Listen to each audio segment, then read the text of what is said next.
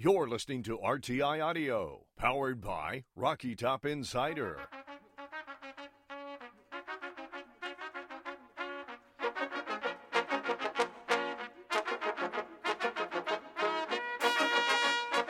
This is the RTI Press Pass with Rick Butler and Ryan Shumpert.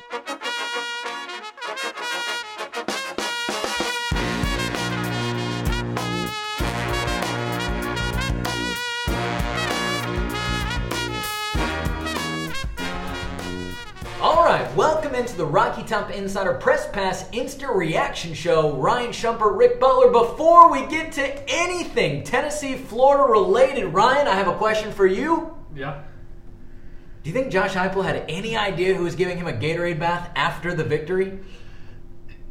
For those who have not seen the video, Caleb Presley, who works for Barstool, and then Theo Vaughn, who one of the most famous stand-ups. I would say so. Yeah, comedians in the world. I'm not extremely famous. Yeah, that's not my expertise, so I don't want to. But yeah, extremely famous. To your point, running around the field with the Gatorade jug, trying to find Heupel for like a good 30 seconds, and they find it and they dump it on him, and Heupel kind of like keeps on walking. They kind of turns around and points at him, and to that point, maybe Heupel knows who Theo Vaughn is.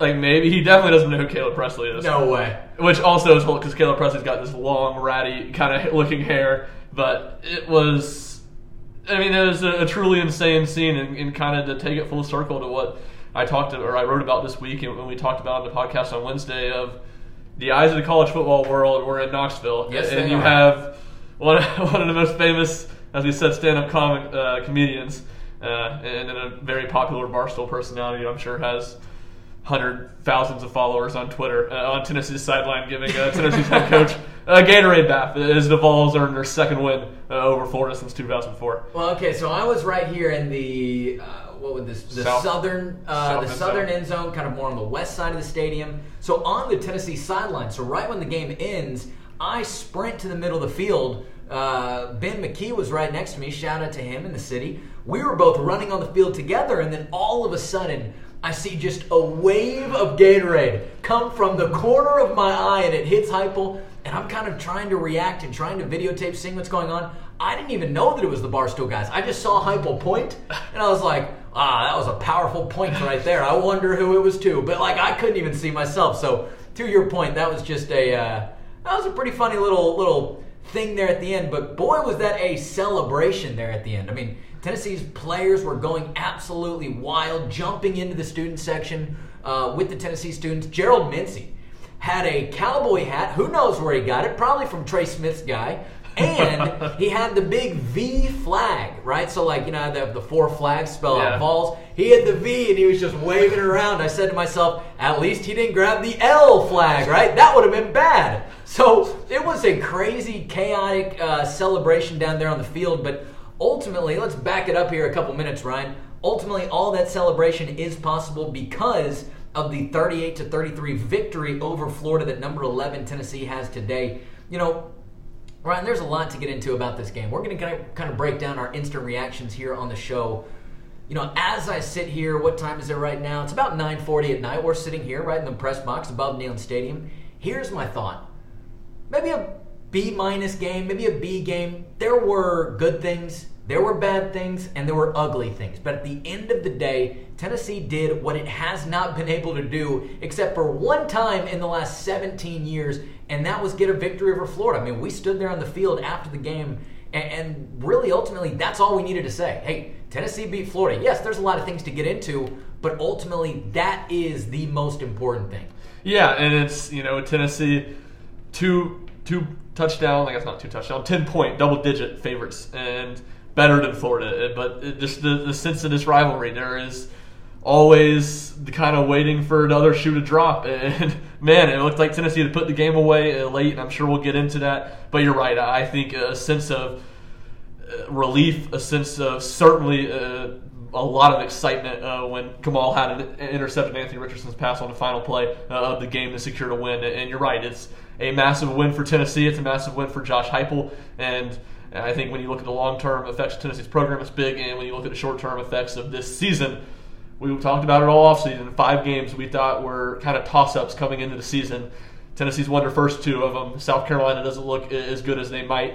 Not that that game's a foregone conclusion. Yeah. And Alabama looks maybe a little bit more gettable than we thought before the season. So Tennessee 4-0, right where they want to be. The early bye week really coming. Even Josh Heupel said it. It's coming in at the right time for us. It is. Cedric Tillman, who didn't play today, will have a chance to get rested up. And then Hendon Hooker, who I think we should talk about next, who was a little banged up tonight as well. We'll get plenty of rest in the next 2 weeks before the Vols head down to Baton Rouge. Yeah, it really is kind of a good setup for Tennessee. Having this early bye week could go back to Josh Heupel's first year last year, and it was a very late bye week. Next year as well is going to be an early bye week as well. So, like you said, obviously that's not something that Tennessee gets to pick, but luckily for them, it comes at a fortunate time. Brian, before we get into the game, I kind of want to piggyback off of something you said right there. You look at this first half of the season, right, kind of with the LSU game we'll throw in as well, and there you go. There's your first 5 games of the season. I think a lot of people maybe had the expectation that, hey, there might be 2 losses on the table here, but really if Tennessee can come out of this first 5-game stretch with only 1 loss, you're set up in a really good position. Man, Tennessee has fought a lot of adversity this season. They fought their adversity on the road against Pittsburgh, fought their adversity maybe through psychological adversity, especially today against Florida. You're now able to come out of the first 4 weeks of the college football season 4-0. This is setting up pretty good for the rest of the year. Obviously, there's a lot of things that have to happen and a lot of dominoes that have to fall. But like you said, there's no place that Tennessee would rather be right now with 4 wins, and 2 of those obviously being ranked wins and really gritty, figure something out about yourself kind of wins. Yeah, that's true. No, you're right. That's a great point. And, I thought Tennessee, they were by no means ever close to being out of the game. But the vibe in the stadium in the second quarter, I thought you kind of it certainly was not a good quarter for the most part for Tennessee. And for them to go 99 yards, I think I was remiss not to mention that in our stand-up on the field. Tennessee goes 99 yards. They pick up a 3rd and 10. It seemed like they were almost content to run the clock out. Then Ramel Keaton makes a spectacular catch. Hendon Hooker, who at that point was very noticeably banged up, makes a big run down inside the 10-yard line, takes a big lick on that play. And then on a night where Hooker was brilliant, I thought maybe his best throw or his best play of the game, he had Brew McCoy coming across the middle on 3rd and goal at the 4-yard line. He pump faked to kind of buy time for him to get past the linebacker, and he put that ball right on the money, and Brew McCoy hauled it in for a touchdown. Phenomenal play what was a phenomenal night. A great night, I think, is how Josh Heupel described it for Hooker. I mean, I think tonight was the night. Again, not that he needed a breakout game, not that he needed a game to establish himself in the SEC. We already know he was the SEC's most highest rated quarterback at the end of last year. But I think today's game might have put him on that national map. We were talking about after the game, Robert Griffin III, who was broadcasting some game today, and obviously a former college football legend. Missouri-Auburn game. There you go. Okay, so absolutely. So that SEC matchup, he tweeted out after Tennessee's game today, hey, Hendon Hooker, and he said something along these lines, but Hendon Hooker is fully in the Heisman conversation. I think that's a big thing, and really, let's go ahead and just talk more about him. I think he was phenomenal tonight for Tennessee and really was Tennessee's offense in a lot of ways. Coming into this game, we were a little bit unsure whether Cedric Tillman was going to play or not. We had the report from Pete Thamel earlier on Saturday morning that he was not, but then we got the confirmation just about 30 minutes, an hour before the game. We knew that Brew McCoy was going to have to step up. We knew that Jalen Hyatt was going to have to step up, and then likely maybe a receiver or 2 as well. But throughout all of that, we also knew that Hendon Hooker was going to have to take advantage of this Florida defense, who was not a great run-stopping defense. We knew that Hendon Hooker was going to have to use his legs. He did that to the tune of 112 yards and 1 touchdown. And then he also really used his arm to the tune of 349 yards and 2 touchdowns. Only 6 incompletions with 28 attempts. This guy is efficient beyond belief. I think he was locked in today and really was in command when Tennessee needed him to be the most. You're right, and I think maybe in this offseason or early in the season, there's probably been some frustration from Tennessee fans of thinking that Hendon Hooker doesn't get the notoriety nationally that he deserves. But this is how you do it. Sure. I mean, as great as a year as Hooker had last year, there wasn't, a signature game. Tennessee lost that Ole Miss game, and, he played solid in that game. But this is it. The eyes of college football were on Knoxville, prime time against a rival that Tennessee struggled against, and he was phenomenal. I mean, there's just not enough good words to say about his performance.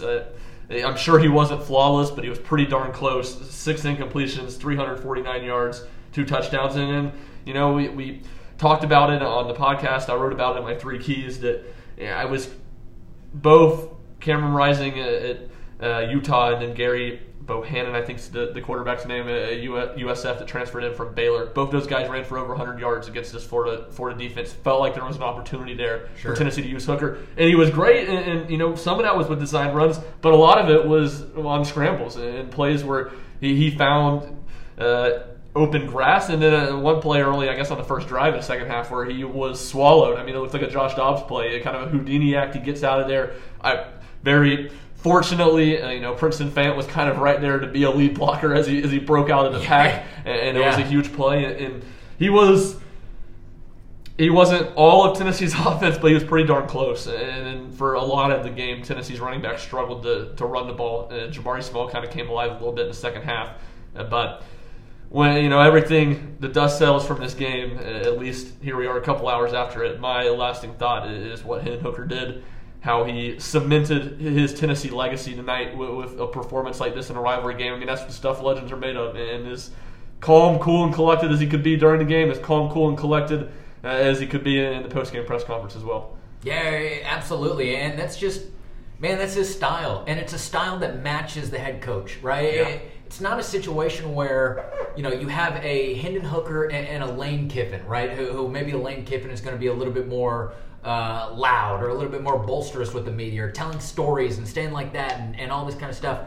Both Josh Heupel and Hendon Hooker have a business-first mentality. And obviously we know that they have fun, back inside the locker room when they're doing whatever. We'd also know that just the fun aspect of the game has been really important for Hendon Hooker this year. But at the same time, man, when it's business time, when it's time to lock in, when it's time to play a tough game, these guys are going to do exactly that. They're going to lock in, they're going to get down to business, and they're going to do what needs to get done. Today, Hendon Hooker knew that Tennessee was going to be at a little bit of a disadvantage. Not only did they not have Cedric Tillman like we talked about, they also didn't have running back Dylan Sampson, who, look, is just a freshman, but at the same time, he has been that third back who's been getting carries for the Tennessee running back room. So I think just knowing that, man, Tennessee was going to be a couple guys down, knowing that Hendon Hooker was going to have to step up, find those receivers down the field, but then also be able to bring something with his legs. I think he was phenomenal in what he was able to do. And then again, just to kind of wrap up things on the offense, I look at Bru McCoy and Jalen Hyatt as guys who stepped up when they needed to, especially Bru McCoy. Five receptions, 7 targets, 102 yards, 56 yards after catch, and a touchdown. He had that long of 70. Obviously, that was a massive piece of that 100. But still, I thought he was able to provide good separation. I thought he was able to look good. I don't think that Bru McCoy is anywhere near his peak, right? Whatever it winds up being this season. But I do think that all of these early season games, being able to kind of be the spotlight of week 4, I think that these are all going to, hopefully for Tennessee, crash together by the end of the season and be able to produce a very, very talented wide receiver in the SEC. Again, not that he doesn't have talent, but I think that all this experience is now finally starting to come together, or at least I hope that's what continues to happen over the next couple games. Yeah, you're right, and we talked about it. If Tillman doesn't go, where does Tennessee turn? And it was a bigger workload for Bru McCoy, and yep, he truly lived up to it, and he was phenomenal tonight. And I think we'd be remiss without mentioning Ramel Keaton. And I was really off the mark when I figured the targets, how Tennessee would replace the targets, more for McCoy, more for Jalen Hyatt. How would they replace the reps, the snaps? For Cedric Tillman, I thought it would be a collection of guys that would play it up. And it really wasn't. I mean, it was Ramel Keaton for the vast majority of it. Tennessee had 4 players receive a pass tonight. Yeah, and he was really good. He made a lot of big plays. Obviously, the long catch before the half that we mentioned was probably the biggest one. But I thought he had a really nice night for a guy that's had just a quiet career and a veteran in this room to step up and have the poise to make big plays. And one last thing I'll add about Hooker and kind of that demeanor that we were talking about. Sure. Tennessee forces the fumble. Amari Thomas forces the Anthony Richardson fumble. Jeremy Banks hops on it. Tennessee takes over about their own 15-yard line. 12 minutes left in the game. Obviously, it did not turn out to be this way, but it felt like Tennessee can go they can go win the game if they go score a touchdown here. If Tennessee, this is the time they need to step on the pedal, go up 3 scores in the fourth quarter, it'll be over. Now, obviously, that didn't end up proving to be right because Florida came back, and we'll get to that in a little bit. But watching, there was the big huddle, and Hendon Hooker was not in the big huddle during the timeout, or at least not all of it, and he was throwing the ball to, I'm not sure who it was, I think maybe a walk-on receiver, and he was just sitting there, and he was just jamming out to what the band was playing. And he was air drums and dancing, but not in a very relaxed, not in an over-the-top way, but in a very relaxed, very calm, very collected. It just kind of felt like he was made for that moment, or maybe not made for that moment, that's probably over-dramatic, but he was ready for that moment when it came, and he went out and led Tennessee down the field for what at that point was their 4th straight touchdown drive, and in a night where Tennessee's offense was really just fantastic. Yeah, one thing I do want to quickly add, just to kind of wrap up my final thoughts on the offense. Like we said at the beginning of the show, it was not a perfect night for Tennessee's offense.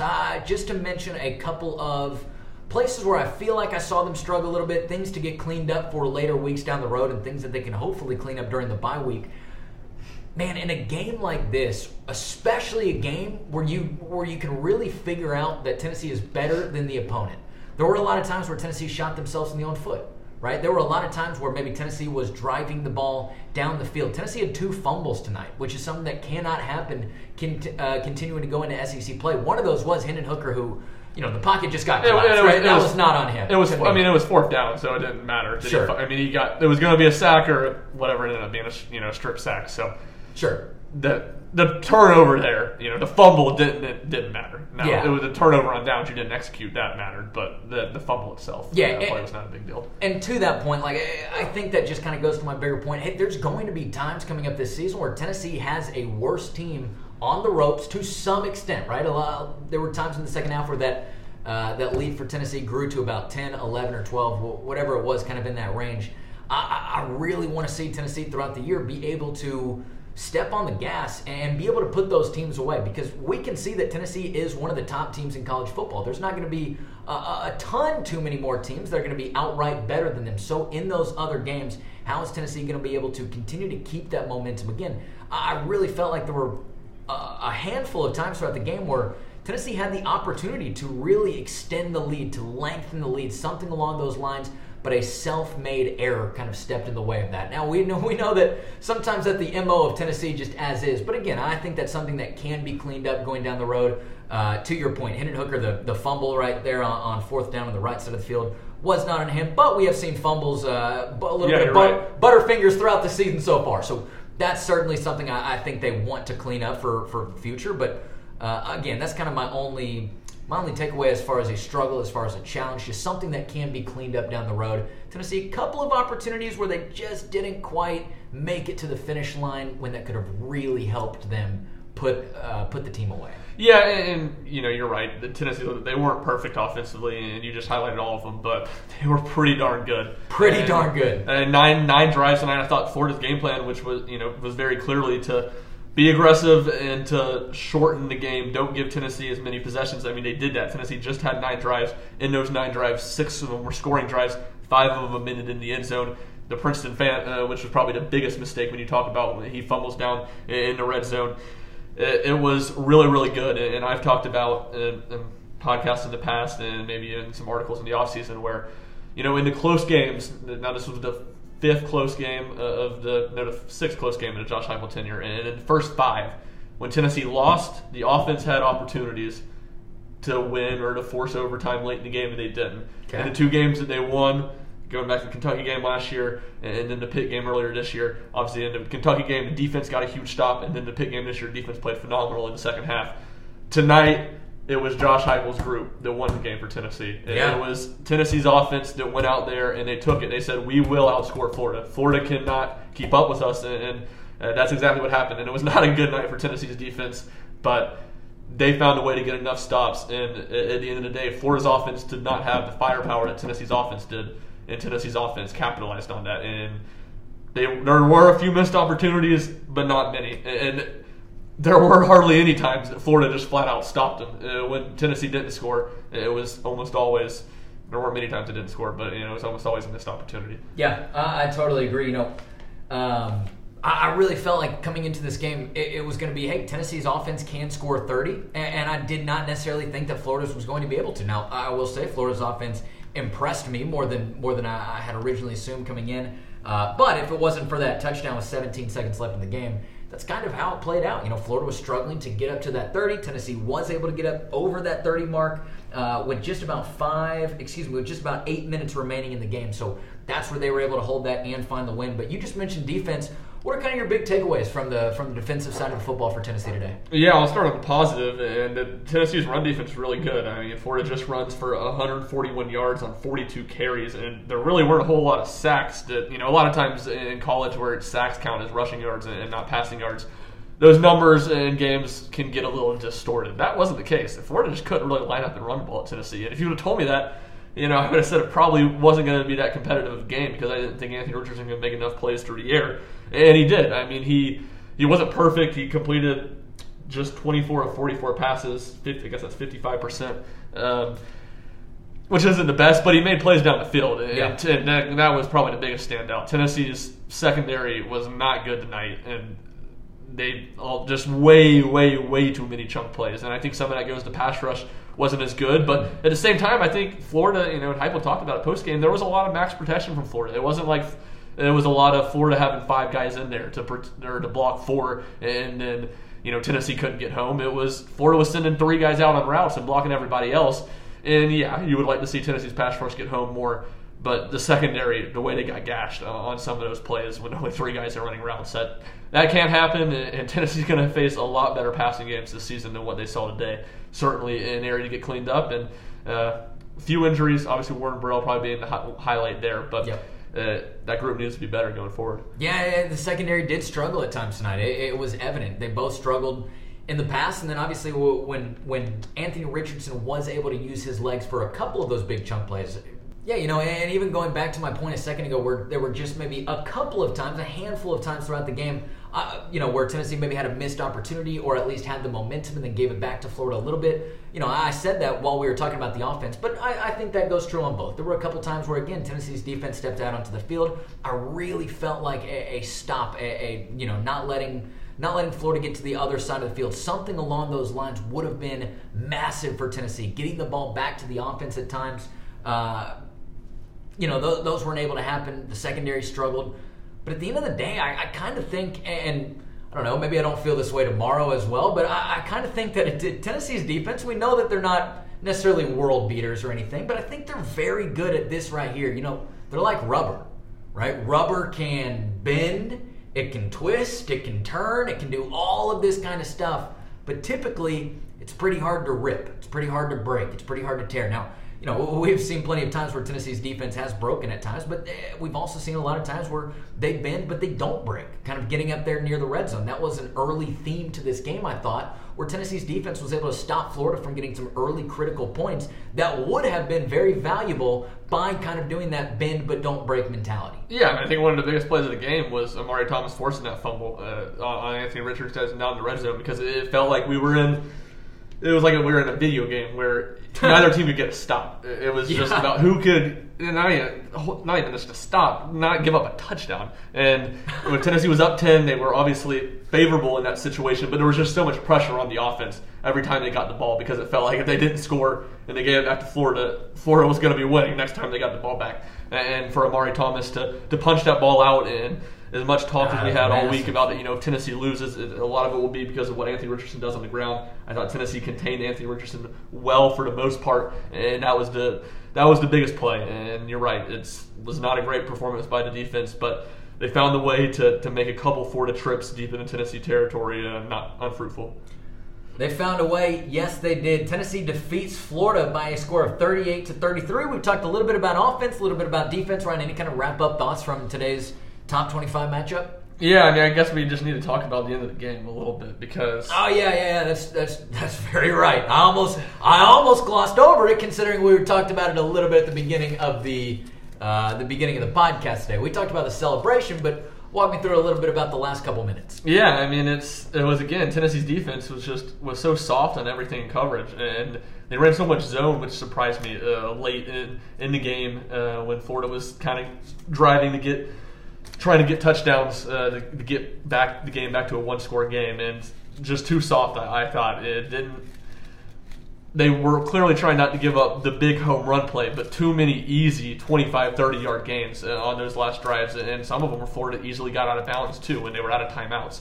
So that was ugly. And then obviously the onside kick, I need to go back and find another view of it because, man, from my vantage point. Yeah, like I said at the beginning of the show, I was in this southwest bottom corner. Yeah. The onside kick was on the complete other opposite side of the field. What was that? Was it a situation where Tennessee's guys just missed it? Was it a good bounce? What was it from your angle? Well, as I said, Rick, I need to go back and watch another angle of it. But yeah, Tennessee did not touch it.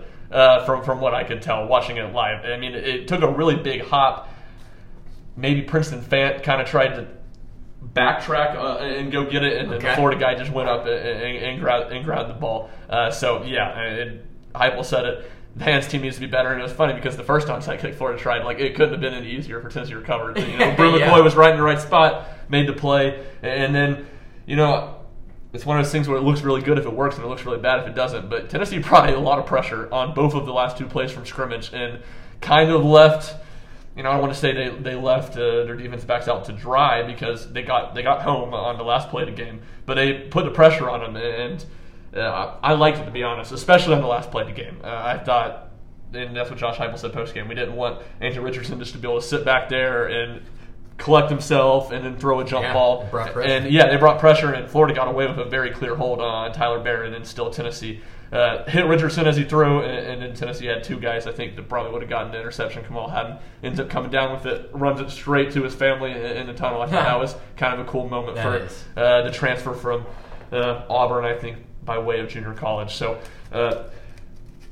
man, Tennessee didn't want to make it look easy against Florida. They couldn't have made it a simple win. No, but it was a win nonetheless. And then the defense, when they didn't make the plays, the two drives before when they could have put the game away, even including I believe one or two fourth downs, which Tennessee's fourth down defense was terrible tonight when Billy Napier was really, really aggressive.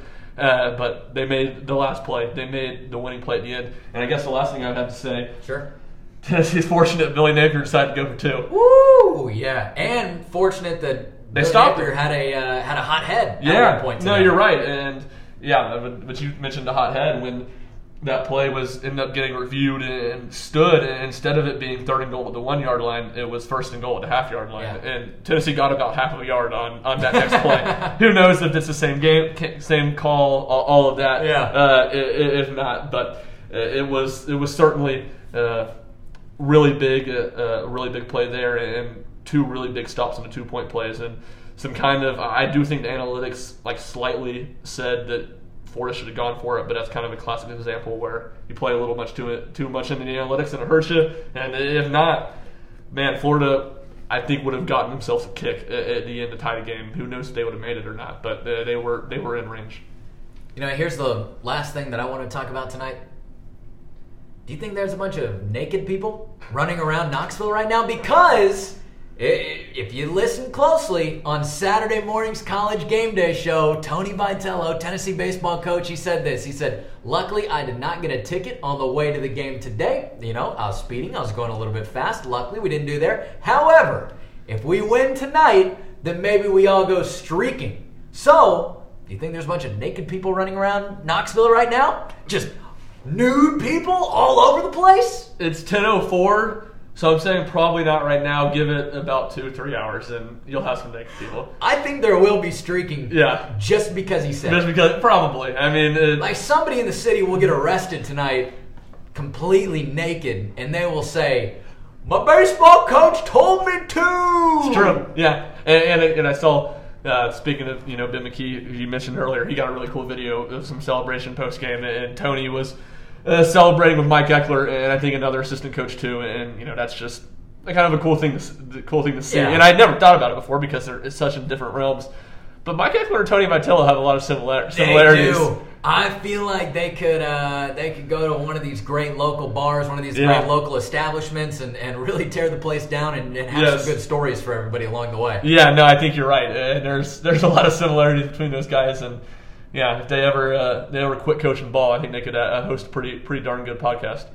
Speaking of Knoxville, Tennessee, Ryan, this is obviously where you live. This is where I live. This is our city, right? And again, just kind of to reiterate one point that I started the podcast with, it really was cool to have the whole college football world, in fact, in a lot of ways, to have the sporting world have their eyes on Knoxville, Tennessee this week, and I think it was great for the people. I hope the people of Knoxville had a great time. I hope if you traveled into Knoxville, you had safe travels and you had a great time as well. But it's really cool to see the city come together. And we've seen this city come together a lot in the past, but they're not always unified at 10 p.m. after the game, right? Yeah. Today they are, and today you could just sense it between College Game Day, the other shows going on, everything throughout the game. And then I'd imagine we could walk down to downtown right now and it would be just absolutely packed. Just, again, a big shout out to the city of Knoxville. I love being able, I'm from Texas, so I love being able to show my Texas friends pictures and videos of Knoxville and all this cool kind of stuff, being like, hey, you guys are missing out. This is one of the greatest cities in America. So, again, I love that the city gets new life breathed into it during stuff like this. Yeah, it does. And there aren't many days more, electrifying than a big football Saturday in Knoxville. Yep. And Tennessee hasn't won a lot of games on big football Saturdays in Knoxville. And for them to get a win and to get a win against a Florida program that's even before the last 17 years where it's been terrible. Even going back to the time Steve Spurrier's been there, it's been a lot of frustration for Duvall playing the Gators, and some great moments tucked away in there as well, and certainly one tonight that will be remembered very fondly for a long time for a lot of Vol fans. On top of all of that too, Ryan, you and I almost saw a fight tonight. Now we're going to keep those details to ourselves, but just a wild, chaotic night, a lot of fun along the way. Hey, that's going to wrap it up for us as we shut it down. Number 11 Tennessee defeats number 20 Florida by a score of 38-33 right here inside Neyland Stadium. As always, make sure you're going to check out RockyTopInsider.com for all of your Tennessee news, notes, and coverage. And then also be sure to follow Rocky Top Insider on all the different social media platforms. You can follow us on Twitter, Instagram, TikTok, Facebook, and YouTube. As always, if you want to go follow Ryan Shumpert and the great work that he does on Twitter, you can go and follow him at rshump00. And then if you want to go ahead and follow me, I post a lot of pictures and videos from these games to Twitter. You can go and follow me at Rick_Butler as well. But otherwise, again, just make sure you're following Rocky Top Insider. That's where you'll see us both. That's where we will have all of our stuff. But again, that's going to wrap it up for us tonight. Hey, thanks for listening. We will see you back sometime soon. I don't exactly know what our schedule is going to look like with the bye week coming up, but sometime soon, of course. As always, thanks for listening to the Rocky Top Insider Press Pass Instant Reaction Show. Go ahead and tell a friend. Tennessee defeats Florida 38-33.